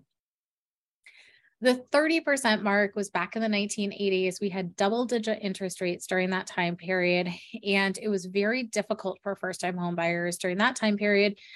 If we think about it today, we do have significantly lower interest rates, but we don't have the housing inventory. We also know that wages have not kept pace with the home price gains that we have seen today. So that's really the big difference here is the home price gains and income today, and really that gap keeping pace. We also know that there's factors outside of the home buying market. So outside of inventory and home price gains, we also know that there's problems when we look at the rental market. Last year, we actually know that there were bidding wars on rental properties, people pushing up the price of rent. We also know that some landlords needed to increase rent and did. And so rental prices went up by 30, 40, 50% in some areas of the country, really astronomical gains. And unfortunately, it's quite difficult to save for anything in that environment, thinking about the down payment. For first-time homebuyers today, I have to say that those who are entering the market are doing so quite creatively. We know that 5% of first-time homebuyers, I know it doesn't sound like a lot, but it is a pretty interesting stat. 5% are actually buying as a roommate. So they're actually doubling up and saying, why don't we just pool our funds together to be able to purchase a home this way? We also know that a sizable share of first-time homebuyers actually don't have kids in tow. So if we think about first-time homebuyers historically, we may have thought of them as a newly married couple, having a baby, buying a home. Today, I think we really need to upend those myths that are kind of out there. When we look at first-time homebuyers today, we actually know that only half of them are married. There's a growing share of singles who are purchasing homes, unmarried couples in the marketplace, and again, those roommates. We also know that there's a lot of first-time homebuyers who do not have children. So child-free households freeing them up perhaps to buy a bigger home or a more expensive home, a nicer home because of that buying power. So it really is a big difference today from what we are seeing. We know that birth rates are down, but people are also having kids later in life. So both of those factors really factoring into those first-time home buyers and how that is changing. When we look at those dynamics, of course, it does change what that first-time home buyer needs in that property location. So thinking about their needs for being close to schools moves down the list because they don't have children, but being in a walkable neighborhood, being close to that dog park, being close to that commute, all of those quite important, as well as that housing affordability that really is the key component there. When we look at the age of first-time home buyers, these first-time home buyers have jumped. They are now 36 years old, up from 33 last year. You can see that this blue was actually pretty boring and flat before this last year. So really staying within a pretty tight range of 28 and 33 was the typical age for first-time home buyers. We now see that first-time home buyers are essentially closer to 40 than they are to 30. I do think that this is an interesting phenomenon. Unfortunately, it does mean lost housing wealth for these first-time home buyers. That may mean that they're purchasing a home that perhaps is their family home right now, or perhaps they're making a trade later on in life that we would have seen done at a much younger age. If we look at the age of repeat buyers, the age of a repeat buyer back in 1981 was actually 36 years old. So the same age as a first-time home buyer today. I think this is a very, very interesting, really big switch that has happened here. If we look at the typical age of a repeat buyer today, they're now 59 years old. So really a much different type of buyer and what their needs are. If we think of that 59-year-old buyer, they very well could be purchasing a home that they plan on moving into in the next couple of years, being in retirement. That's the median age. So we know that half of these buyers very well could be in retirement, or that could be very well within reach. They're purchasing this primary residence home. They're planning on staying there for a long period of time, essentially aging in place again. They could have kids in tow, but they very well may not. Those kids could be well off living independently and into college at this point or past that point as well. So this is a very different type of buyer than had we seen 10, 15 years ago in the marketplace today. I think what's really important to note too is that while we have seen this smaller share of first-time home buyers in the market, there's a lot of young adults who moved home. So looking at census data, what we have seen is that nearly 18% in 2020 of young adults actually lived at home. It ticked downwards a little bit this last year to 17%. I think this is pretty fascinating, this trend. Some of this has to do with because they had to, some of it's because they wanted to, but we do see this trend happening. Remote workplace trends, again, I think drove this, but also job losses, college online, remote learning, all of those being factors in how this allowed a lot of young adults to move home. If we look at this back in the 60s, 70s, 8%. So truly it's something that we did not see if we look at this data historically. On the flip side, while this could put a lot of pressure on parents for these young adults living at home, I think it also has been quite good for those first-time home buyers out there today. We actually see that 27% of first-time home buyers actually move directly from their family member's home into homeownership.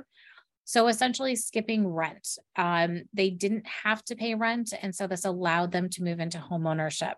It's the largest share that we have seen making this migration from this family member's home into ownership, up from 21% just the year before. If we look at this back in the 1989, it was at 15%. So really this is a very large jump in the share who are doing that. Again, speaking to the rise in rents last year, this is the way that first-time homebuyers are moving into homeownership, is really with family support. We also know that 22% of first-time homebuyers did have down payment transfers of wealth from friends or relatives. So thinking about either a gift or a loan from essentially the bank of mom and dad, and this is allowing them into homeownership as well. I have to say, just looking at this on a broader scale, it's very good for these first-time home buyers who are able to enter home ownership with this, but there's so many other Americans where this is just not within reach to move home with mom and dad first and be able to save for that down payment that way and pay off debt. But just thinking about that, perhaps a 36-year-old who lives hundreds of miles or thousands of miles even from their family, this would be quite difficult to imagine that sacrifice to be able to do that. So it is available for some young adults, but for many, this is just not something that's possible.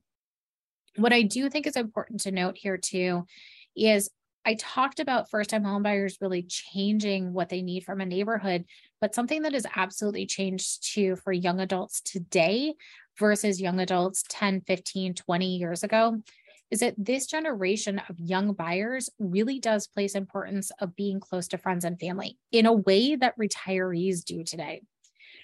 They are the most likely young millennial buyers to say, I want to be close to friends and family. They are equally likely to say that as retired seniors. So as we think about this generation and thinking about the closeness of family, it really is something that is quite important to them. So maybe they moved back home, they liked their neighborhood, and now they want to move down the street from mom and dad. I do think all of this, though, again, talking about the pressures that are placed on realtors today, I think this adds more pressure too. Because if you're purchasing this home with the bank of mom and dad, moving from mom and dad's home, you have a lot of expectations for your property that perhaps past generations certainly didn't. And your parents are probably placing, or the parents of this first-time home buyer are placing a lot of pressure as well on this first-time home buyer, what their first home should look like. Does it meet reality? I'm not sure.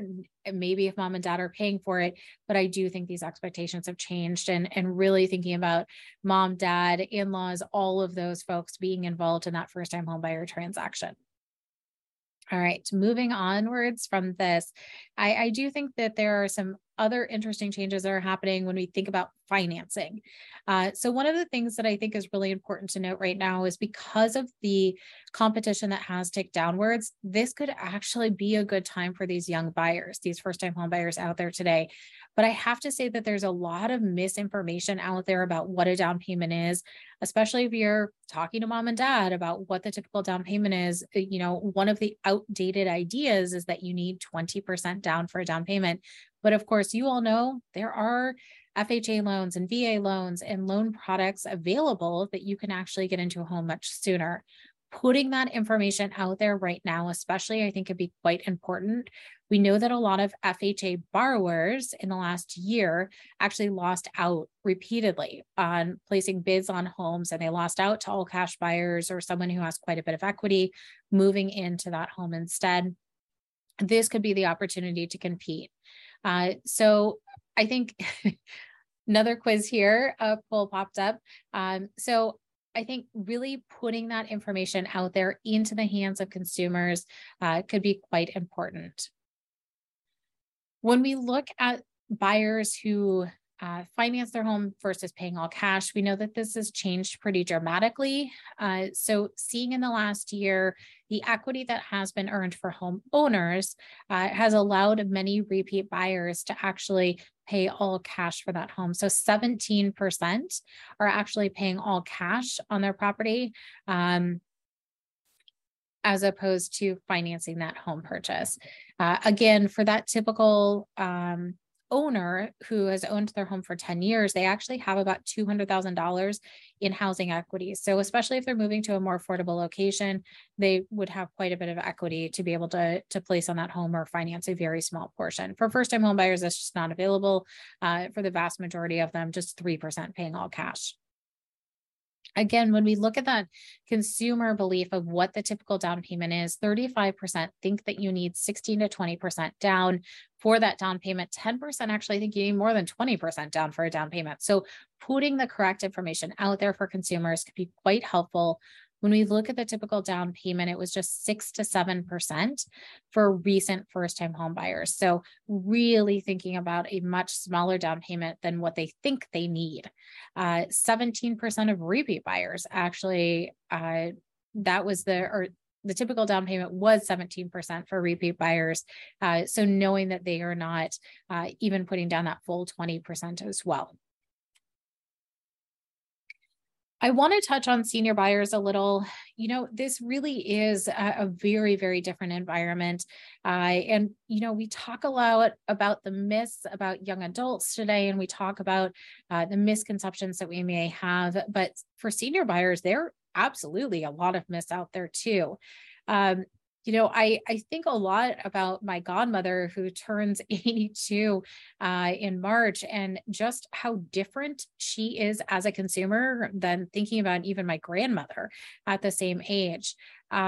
Looking at her, I know that in the last year, she's remodeled her home, her primary residence home where she's lived forever, where it is a 2-bedroom, 2-bath home. She has no intention of leaving the home that has 15 stairs going in and out. When she remodeled her home, she did her kitchen, she did her bathroom. And I asked her, oh, that's great. That's wonderful. Tell me about it. Show me pictures. She lives in Seattle, so I haven't seen the remodel since she did it. And she asked me some questions afterwards, and we were on vacation together, and we were talking, and she was like, it's really hard, to get in and out of the bathtub. I'm wondering, I just, for resale, I really just don't know about that walk-in shower, if that's a good idea or not. And I'm thinking in my head, you're 82 years old. If you need a walk-in shower, you should be putting in the walk-in shower you just remodeled. What are you doing? That was not something she did when she remodeled her home, and she's still debating whether she should do it, but she's really concerned about resale. So I think when we think about this, we really need to be talking to consumers in a different way, perhaps. Universal design is good for universal design. So I love that she's thinking ahead, but in the home that she has fully paid off, that she owns by herself, perhaps she should be thinking about her too. Looking at these buyers, we really have to be thinking about all the tech that they're using and using quite comfortably. So I know that you had Dave Conroy talk about tech, but I do think it's really interesting how these seniors are embracing it. Thinking about smart home features, that could be something that really makes life easier for someone who's aging in place to tell Google to turn on the lights in the middle of the night if they need to get up, making sure that they have all the bells and whistles to stay safe in their home can make life just a lot easier. Also, we know that today's senior buyers are moving quite a long distance. I talked about the miles moved, but they're feeling quite comfortable chasing the grandbaby and moving to neighborhoods where that young family may live. One of the things that I think is really important here too is that downsizing is out. This has not been something that we have seen in the data recently. They may be buying a newer space, a more affordable space if they can find it, but not necessarily a smaller place. And so this is something that I think is one of those myths that's quite persistent in today's housing market, is that seniors will downsize, and that's just not happening. Many of them expect that their family will be there and they will come and visit for the holidays. And so keeping those extra bedrooms is quite important to them. Also, they really are buying their forever home. There is really no intention to move into a nursing home, assisted living. And we especially know during the pandemic that the economics of those have actually been trending downwards. And so we have not seen that. Something that I think is really important too is that we have to think of today's seniors a little differently. Grace and Frankie, great TV show. If anyone's watched it on Netflix, I just finished it myself and loved it. Love the ending.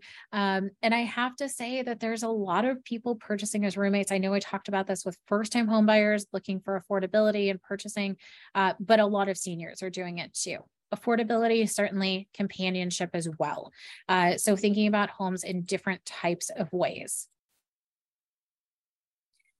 When we talk about seniors, I do think it's important to talk about multi-generational living. It's typically your Gen X buyer who is purchasing this multi-generational home, or even an older millennial. So now they're hitting into their 40s, and this could be quite important as well to think about where their parents are. The main reason for purchasing this multi-generational home has been for seniors to move into this family member home. And so we are seeing this has gone up quite up. At the very beginning of the pandemic, it went up to 15% of all buyers. Now it's at 14%. Also, we've already talked about these young adults boomeranging home. So it may not just be one factor here. It's very possible this Gen Xer could have this aging parent, could have this child who's boomeranging back. They have all these financial pressures. They even could have a kid under the age of 18.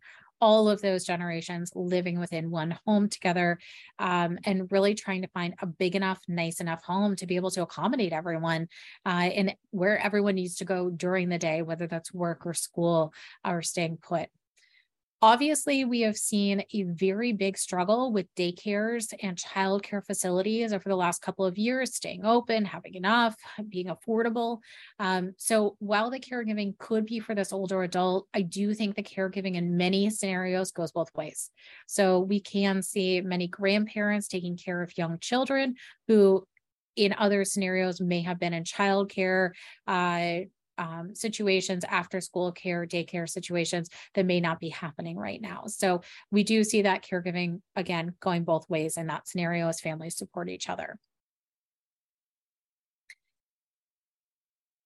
One of the things that really has upended in the last year is really looking at how long people are staying put and how long they have stayed put. When we look at how long sellers are holding onto their homes, they're holding onto them for about a decade. We do see that this is back up to an all-time high. So people having quite a bit of equity when they move on to their new property, moving and really planning on staying there for a long period of time is something that has changed dramatically. When we look at this, for repeat buyers, it's flat. It's 15 years that they're planning on holding onto this properties. They're 59 years old as a median, planning on holding onto that property for 15 years. When we look at first-time home buyers, though, this is something we really should take note of as an industry, is that the entry-level home, the starter home, it's really just not there anymore. Because for first-time home buyers, they're planning on holding onto that home for 18 years. So they're 36 years old as a median age, and they're planning on holding on to it for 18 years. That is a very long period of time. That very well, I think we should be thinking about them living in that primary residence, really that family home essentially, and moving directly into that. I think there's a couple factors at play. One is just the difficulty of finding a home in the last year is very, very hard. And so once they find that, they're planning on staying put. The other factor too is that people financed into very low interest rates, 2%, 3% range. And if you have that interest rate, you may have no intention of ever leaving that home. And that is certainly going to be a factor for them.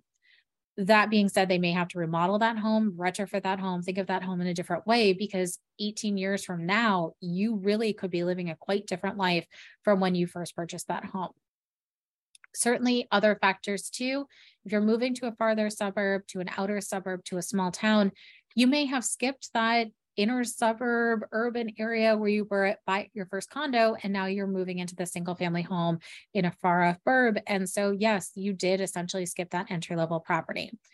So seeing this change really has a difference here when we think about real estate and that entry level buyer historically moving after 5 years of ownership, planning on living there for 7, but moving after 5. Of course, this expected tenure is likely longer for both repeat buyers and first-time home buyers, but even if it's slightly shorter, it's not that 18 years, maybe we're talking about 15, I'm not entirely sure. I think that we have to wait and see what happens with this data and what happens with these buyers. One thing to keep in mind, though, is the main reason to sell for folks is generally, historically, outside of the pandemic at least, something in your life happens. So whether that's a new job, a new baby, a marriage, a divorce, if you have one of those scenarios, you have to move. So regardless of your interest rate, you're going to have to move if one of those factors happens. So just context to keep in mind as we look at this pretty eye-popping data. And what does it mean? I'm not entirely sure. We'll have to see over the next few years if this changes. So I've covered so much ground here, moving from the marketplace into changing demographics, preferences for homes. I want to talk about the agent. I've spread this out through the presentation, talking about how the agent's pressures and role has changed, and just I think how your role has really become even more prominent in the last couple of years during the pandemic, really being that go-to person that people are using to understand that buying and selling process. When we look at buyers, we do see that 86% of buyers are using an agent in that home buying process. Some are purchasing directly from the past owners. So perhaps knowing that past owner, perhaps it's actually a family member that they're purchasing from. So a very different type of transaction. When we look at buyers, what we do see is not only do they want help finding that right home, they need help with negotiation, they need help knowing that local area. And when they pick you, they're picking someone who they want a good relationship with, who they know has a good reputation on the market, who is honest and trustworthy, and has worked with someone that they actually know. So they're using and finding you through a referral, typically. On the seller side, we do see that 87% of sellers are using an agent in their selling process. They want everything from you. They really are looking for someone who is that full service agent. And we see that that is being used at the highest rate than anything else in the marketplace today. We see that they want someone who's going to tell them, how in the world do I fix up my home for sale? How do I understand? Can you stage this home? Can you do the videos? Can you do all the bells and whistles? Because that's how I'm shopping for a home as well. They know that that agent is going to price that home competitively, find that qualified buyer, and do that all within a specific time frame. So that's really what they're seeking when they're working with you. They also are going to work with you past that closing table to call you and say, who can you recommend for services, whether that's contractors to come and remodel my place or someone to use to help me move. They are going to call you for all of these recommendations. So have that list ready because they're going to be using you. I want to just give one final note here. I did not talk about race and ethnicity in this presentation. We have done a lot of work on this topic in the last year. I'm really just giving high level notes on all of these reports that I've talked about. But I do think it's incredibly important as we look at the marketplace just to see the divide in housing today and how unfortunately this is trending the opposite direction of where we want it to trend. When we look at this, what we can see is that 88% of buyers today are white. This has increased from 82% just a year ago. We do know that today, looking at the home ownership gap, it is between Black and white Americans that it is just as wide today as when the Fair Housing Act started back in 1968.